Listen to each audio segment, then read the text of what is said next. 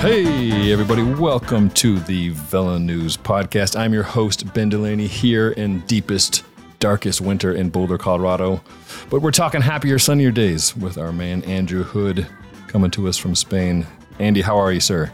Good, Ben. Just back from the Ruta del Sol. I had a nice week of sangria and gazpacho and some bike racing. All the good things in life. So today's show, we've got a couple things. We've got 5 Ruta revelations from Andy being there on the ground through the 5-day stage race. And then the back half of the show, Andy is interviewing Pat McCarty from the team formerly known as Rally Cycling, now Human Powered Health, talking about what's coming up for the team in 2022. But first, let's talk Spain. You're finishing up your lunch of mussels there. The absence makes the heart grow fonder. I haven't been to Europe for a while. So what was some of your highlights from being at Ruta this year before we get into the big pieces? Like, what was it like just being at the race? Well, I guess the big takeaway was just being back at the race. It was almost seemed like a normal race. You know, we've had 2 years of COVID lockdowns. We couldn't go to the team buses. The media was usually stuck in these little press boxes. So just being able to roam around and talk to sport directors and mechanics and soigneurs and team managers, you know, that was, I mean, some of these people I had not seen in person in 2 years. So that was probably the most refreshing thing.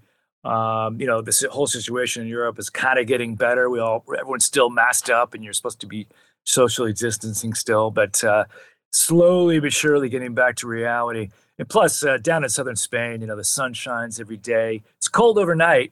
It's kind of like Colorado, you know, it'll be down to around 0 at night. And then one thing about Spanish hotels down there, they don't have heating and they don't have blankets in the hotel room. So, yeah, it's like camping overnight. BYOB. Yeah, bring your own sleeping bag.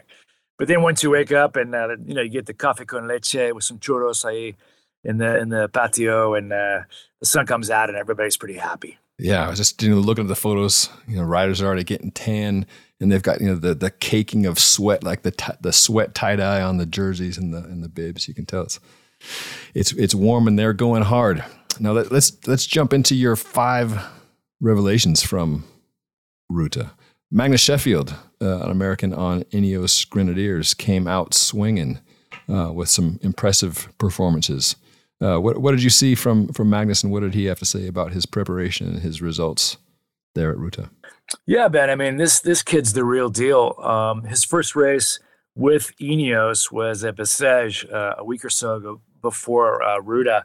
And when I spoke to him, I think it was the second day, you know, he had the number 21 race bib.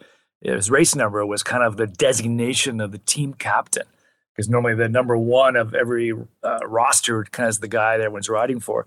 And I'd asked him about that, and he said, I kind of laughed it off and said, no, that's just coincidence. You know, we got the experienced guys here, Cameron Worth and Puccio, and they were riding for Navarez and some of the other guys for the GC. But it really turned out that the team has a lot of confidence in Magnus. And man, he delivered a huge stage win, jumped off the front of the pack there, kind of those grinding uphill finales, and you know, held off for the chasing peloton, held off a guy like Simon Clark, an experienced World Tour pro, hands high, man, for the stage victory. Then 2 days later, on the Sunday stage, finished at a very steep mountaintop, hilltop village in Andalusia. You know, just a classic kind of setting. Really brutal final 2Ks of the climb. And it took in a Leonard Kamna, a World Tour pro Tour de France stage winner. You know, he said he had to put everything into it. And I asked him, I go, who was the guy in the breakaway that you're most fearing? And he said Sheffield. So, you know, really impressive in this race. Just 19 years old. He is just getting started at the World Tour level. It's been fun to see. And he's heading over to, he's going to be doing some of the early classics here. We've got the opening weekend coming up, and he is now at least scheduled to race at Omloop het Nieuwsblad and then Kern there. So be exciting to see where he goes this early season. Andy's Ruta revelation number 2. Altitude camps have always been a thing. Headed to, Tenerife, headed to the islands for some sunshine and some good riding have always been a thing that the pro riders have done. Are we seeing more of that this year, or is that just another coming out of COVID thing that teams are getting together on the islands? We saw some big results from Wout Poels, who he was attributing to his success to training on the volcano. Yeah, Ben, it's interesting. Teide, it's the highest point in Spain. It's an island, the Canary Islands. They're off the coast of Morocco there, down in kind of the south central Atlantic. And, it's absolutely towering volcano, 12,000 feet, higher than any point in the Iberian Peninsula, higher than the Pyrenees or the Sierra Nevada. And, riders have been going there for quite a long time now. I think 20 years ago, people started going there and working altitude into their training before, going to, even before that, before going to the major races. But what is interesting is it's not just this year, but over the last several years, really, is how much more altitude training is part of a World Tour Pros calendar, and how much more teams are spending on those camps. I know Bayern Victorious, they had 5-6 guys up there. So typically you need a mechanic with them. You might have a Swanee. You might even have a sport director and a follow car. So it's a big commitment financially, because there is a hotel up there on the crater. It's quite spectacular. It's almost snow covered this time of year. And, so they're sleeping at maybe 11,500 feet. I'm not quite sure the exact elevation of the Parador, they call it, the hotel. And, so they ride down the volcano. They'll do their laps, and they'll come back up every day. And they were up there for almost 3 weeks. And that was only Bayern. I mean, Wout Poels said he thought the whole peloton was up there. Lutsenko was up there with some Astana boys. I mean, Lutsenko, what's happening is curious, is they're coming off altitude straight into racing, straight into results. Lutsenko won that gravel race at the Clásica Jaén Paraíso Interior, they called it. That was that new gravel race. First race of the year, boom, he wins that pretty hard out effort.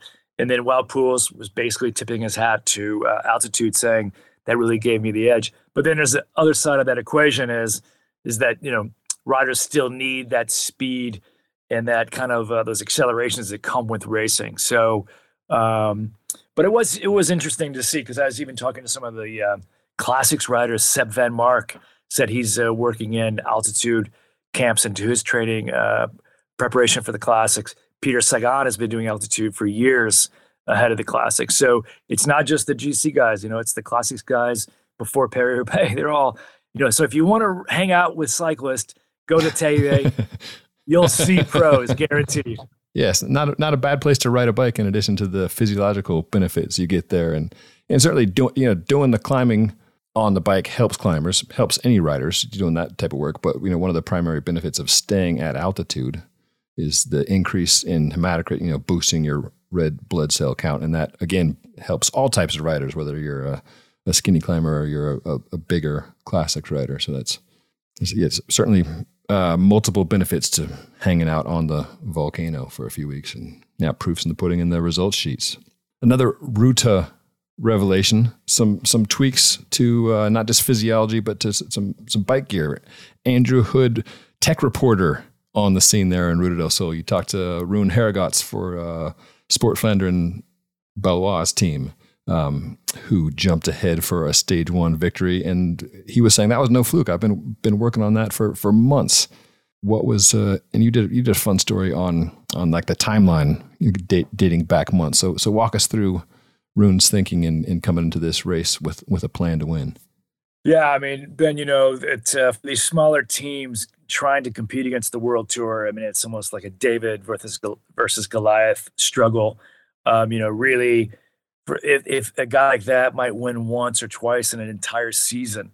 So it was interesting talking to him. He was a funny kid. I think he's 23. I think this was his second pro win. Probably, if he does this again, he'll probably end up on a World Tour team next year. And that's always the hope of these guys. There's still that path for younger riders to go U23, go to kind of a Pro Conti second tier team, and then bounce to the World Tour. Even though these days, the World Tour teams are signing all these junior riders, Magnus Sheffield, 19-year-old kid, just like Quinn Simmons, getting signed right out of the junior ranks into the World Tour. We're seeing that more and more as the World Tour teams are just poaching these young riders. Basically seeing that their numbers are so good, looking at their Strava numbers and their power numbers, it's like, he's going to be good. Let's sign him. But there's still that road, that pathway for traditional way through the lower teams. And so Rune, he kind of like knew he was going to Ruta del Sol. So he started studying the route, once he saw the road book. And he was like saying, okay, well, what day do we think that a breakaway will have any chance at all to make it to the finish line? So the way the profile was written this year, it was stage 1. And he also talked about how even a couple of weeks before the race, he was pinging his teammates saying, hey, this is the day we want to win the stage, and I want you to be with me in the breakaway. So they were already kind of plotting a strategy a couple of weeks before. But what was really interesting was at the finish line, we saw his bike, right? Because the bike is just hanging around there. And then now that the press can get back into these areas, I'm just sticking my nose in there looking at his bike. And I go, man, those are like almost like time trial wheels. And that's like a really funky looking handlebar.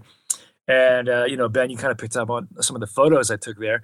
What was the setup there? It's like a 36 millimeter width handlebar. And he only raced it that day because he knew that was the day he wanted to be aero. Yeah, it was, super skinny handlebar made by Data Alinera. And then his Di2 shift levers he had cocked way in so that, we need to back up a bit. UCI banned what's been called the puppy paws position or the praying mantis position, the position in which you can you put your forearms on the tops of the handlebars, trying to replicate that time trial position of reducing your aerodynamic drag, bringing your shoulders in, bringing your forearms in. Smaller frontal shape means more speed, right? So that was banned on, true to UCI form on April 1st of last year. Can't make this stuff up. On April Fool's, UCI ban went into effect. So some of these breakaway riders, domestiques who ride the front, are trying to figure out, okay, how can we do the same amount of work now that position is banned? So we're seeing more riders run skinnier bars or do this trick of turning in the levers in a little bit. That's probably got to compromise comfort in some ways or handling in other ways, but that's what they're going for. And I spoke to some folks at Data who make the bar. It's called Alinera. The bar he had is not sold to consumers. It was something that was made at Ridley's request. Ridley's a Belgian bike brand. Rune is racing on an Eddie Merckx, so different brand, but that's how he came about this bar.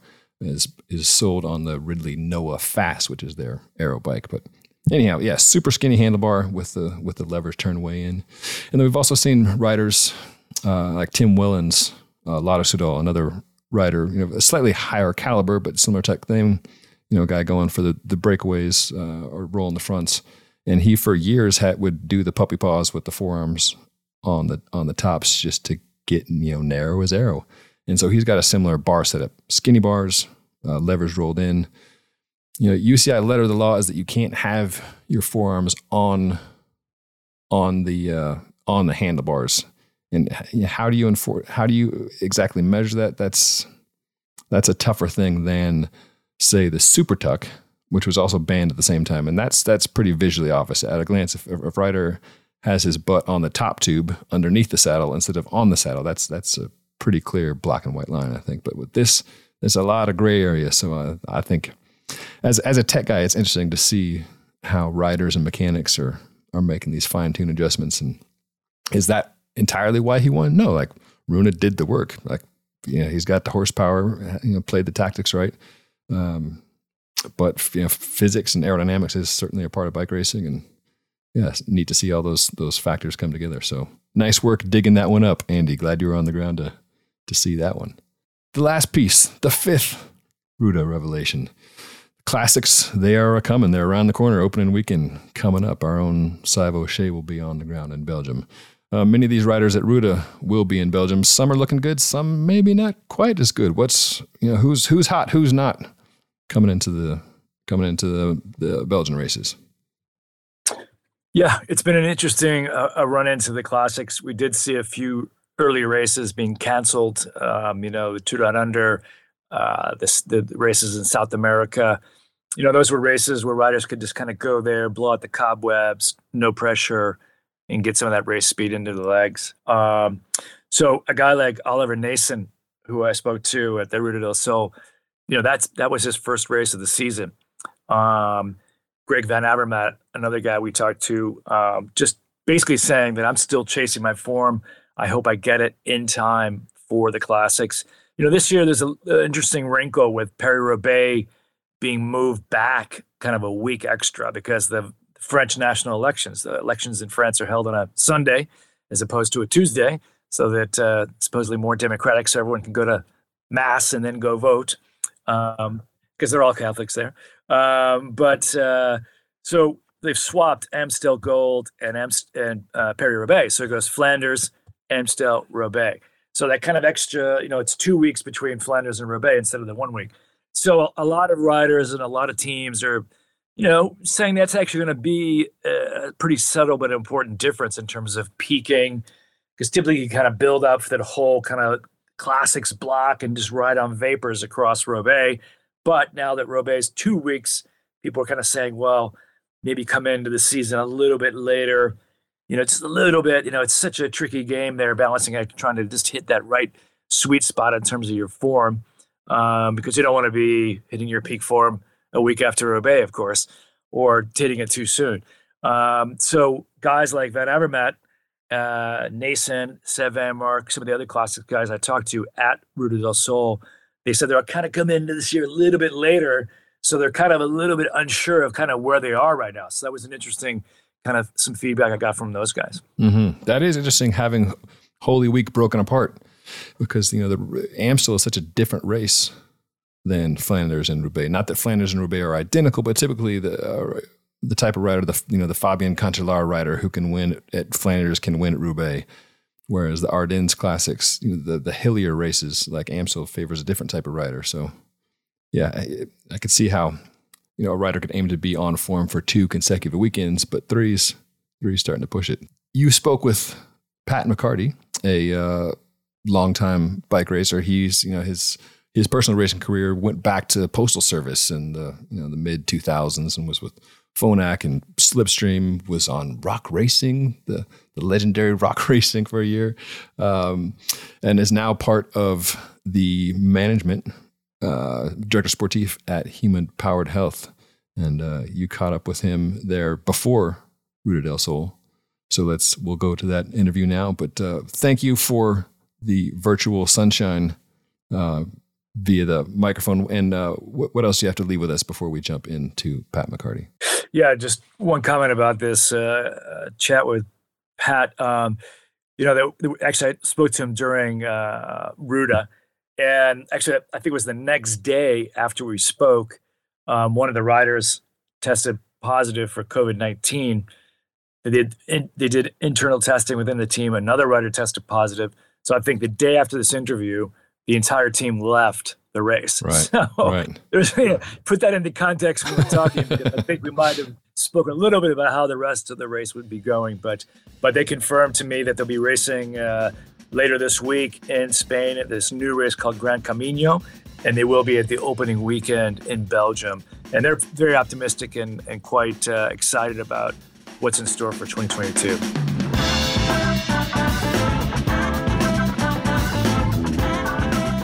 So this real busy first start of the part of the season for you guys coming into 2022. Yeah. Almost nonstop racing. Yeah.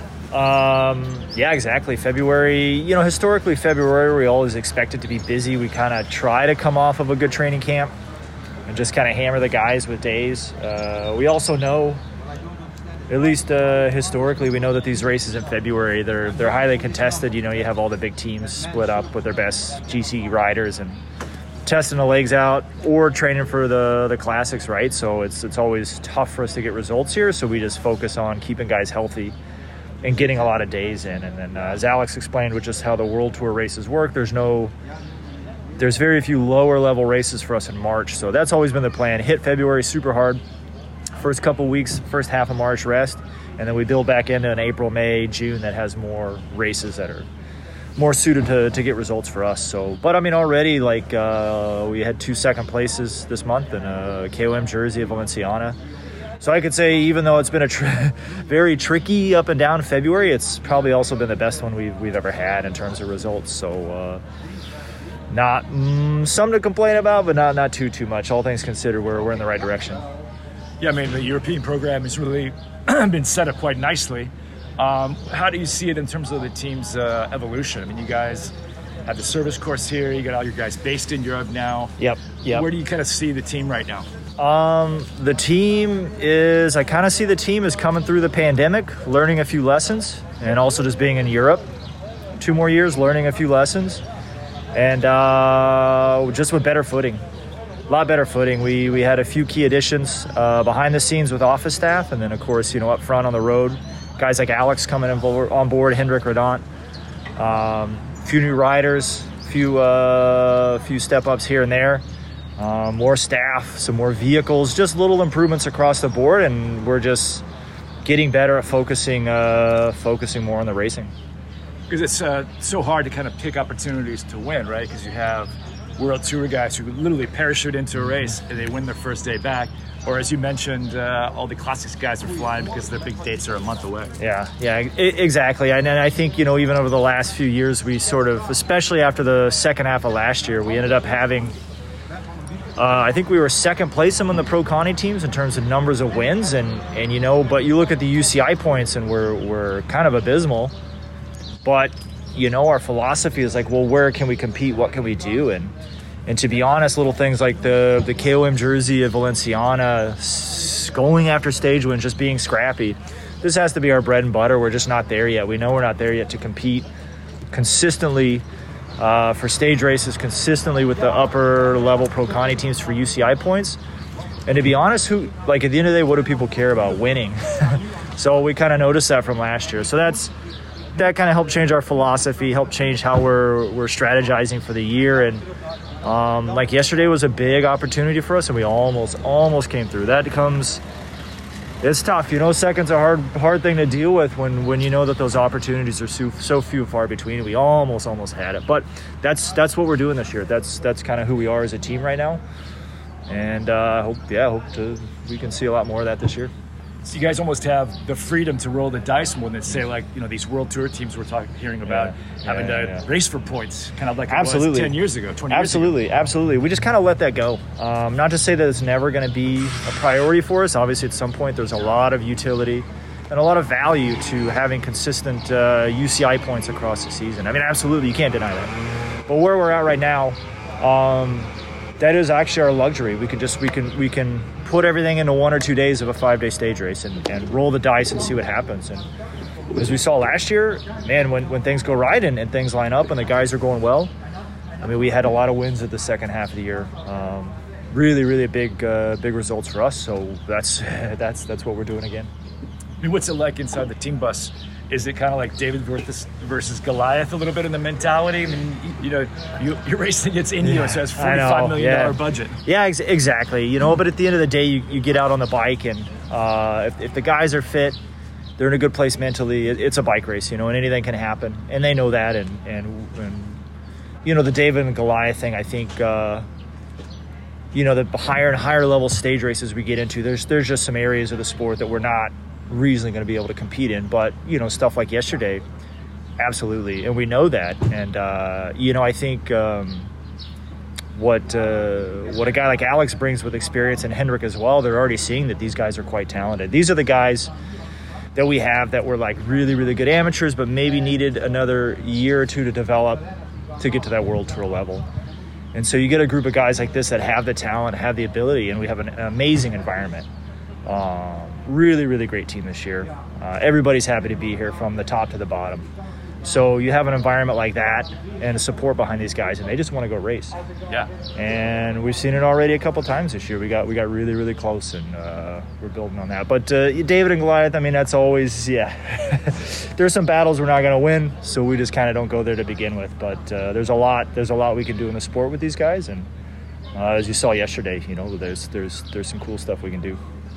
Now, we've seen obviously in the United States, the racing there has kind of died in the vine, at least in terms of stage racing. Do you guys plan on racing a lot back in the States? I mean, there's not really much you can really target there, is there? As much as that's reasonable. Obviously, nationals, Maryland is going to be a big target for us. We've been kind of jonesing to do some U.S. racing kind of in our backyard, and that was and still is a big priority for us. We're going to go there to win it.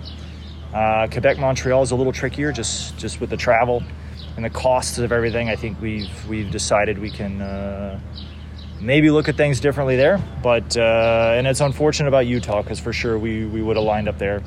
And any other big racing that comes back in America, we'll line up for sure. We have to. We want to. Sure.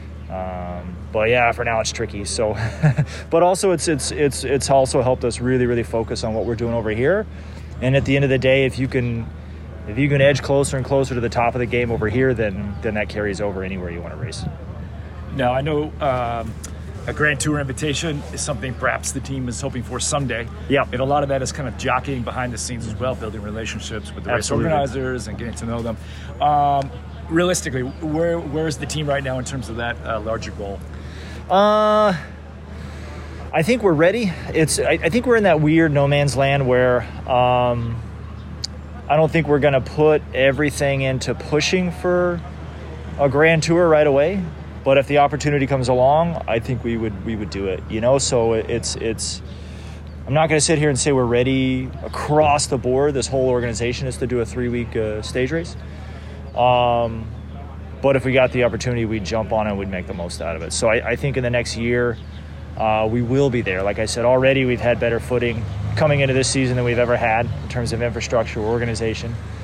And we're still building on that and learning. So, I mean, for sure in the next year, we're going to push for one.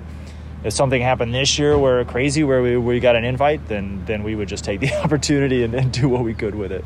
Yeah, it's tricky because there's really maybe 1 or 2 wild card spots. Yeah, a lot of teams out there trying to jockey for that position. Exactly, and it gets a little political. You know, whether the sponsors line up or you know other interests line up. You know, at the end of the day, on the sporting side, I can say that we're ready enough, but I don't know that we're ready enough to just push and take it on 100% on our own volition. But we're getting there. We're not far. To be honest, we're not far off. We're really not far off. Yeah, for sure. Now, just briefly map out the calendar for everybody between here and the end of the season. So yeah, February. Got to get through February. Another two hard stage races now. We got the new race, Grand Camino, and 2 one-day Belgian races. March is pretty light, but in a good way. Target some one-day races in Italy and Belgium. Then April, May are full of Point 1 and Point Pro level races that we are targeting to win stages overalls. Norway's, Greece, Hungary, 4 days of Dunkirk, Boucle de la Mayenne, races like this. June, we're finally doing a double program in June with ZLM Tour for our sprinters, and then Tour de Suisse, which we've done the last couple of years. Had some success. July is historically off. We're doing that again. And then August, September are full stick. We'll be back at Volta Portugal, which we won 3 stages last year. Back at Tour Britain, which we won a stage last year. Tour Denmark, we won a stage last year. So we're just kind of going with what we know there and going to turn up to try to repeat or do better in those races. And we usually end our calendar about mid-October. The Perry Tours, Italian one-day races, stuff like this. Good stuff. All right, man. Thanks for the time. Appreciate Absolutely. Thank you.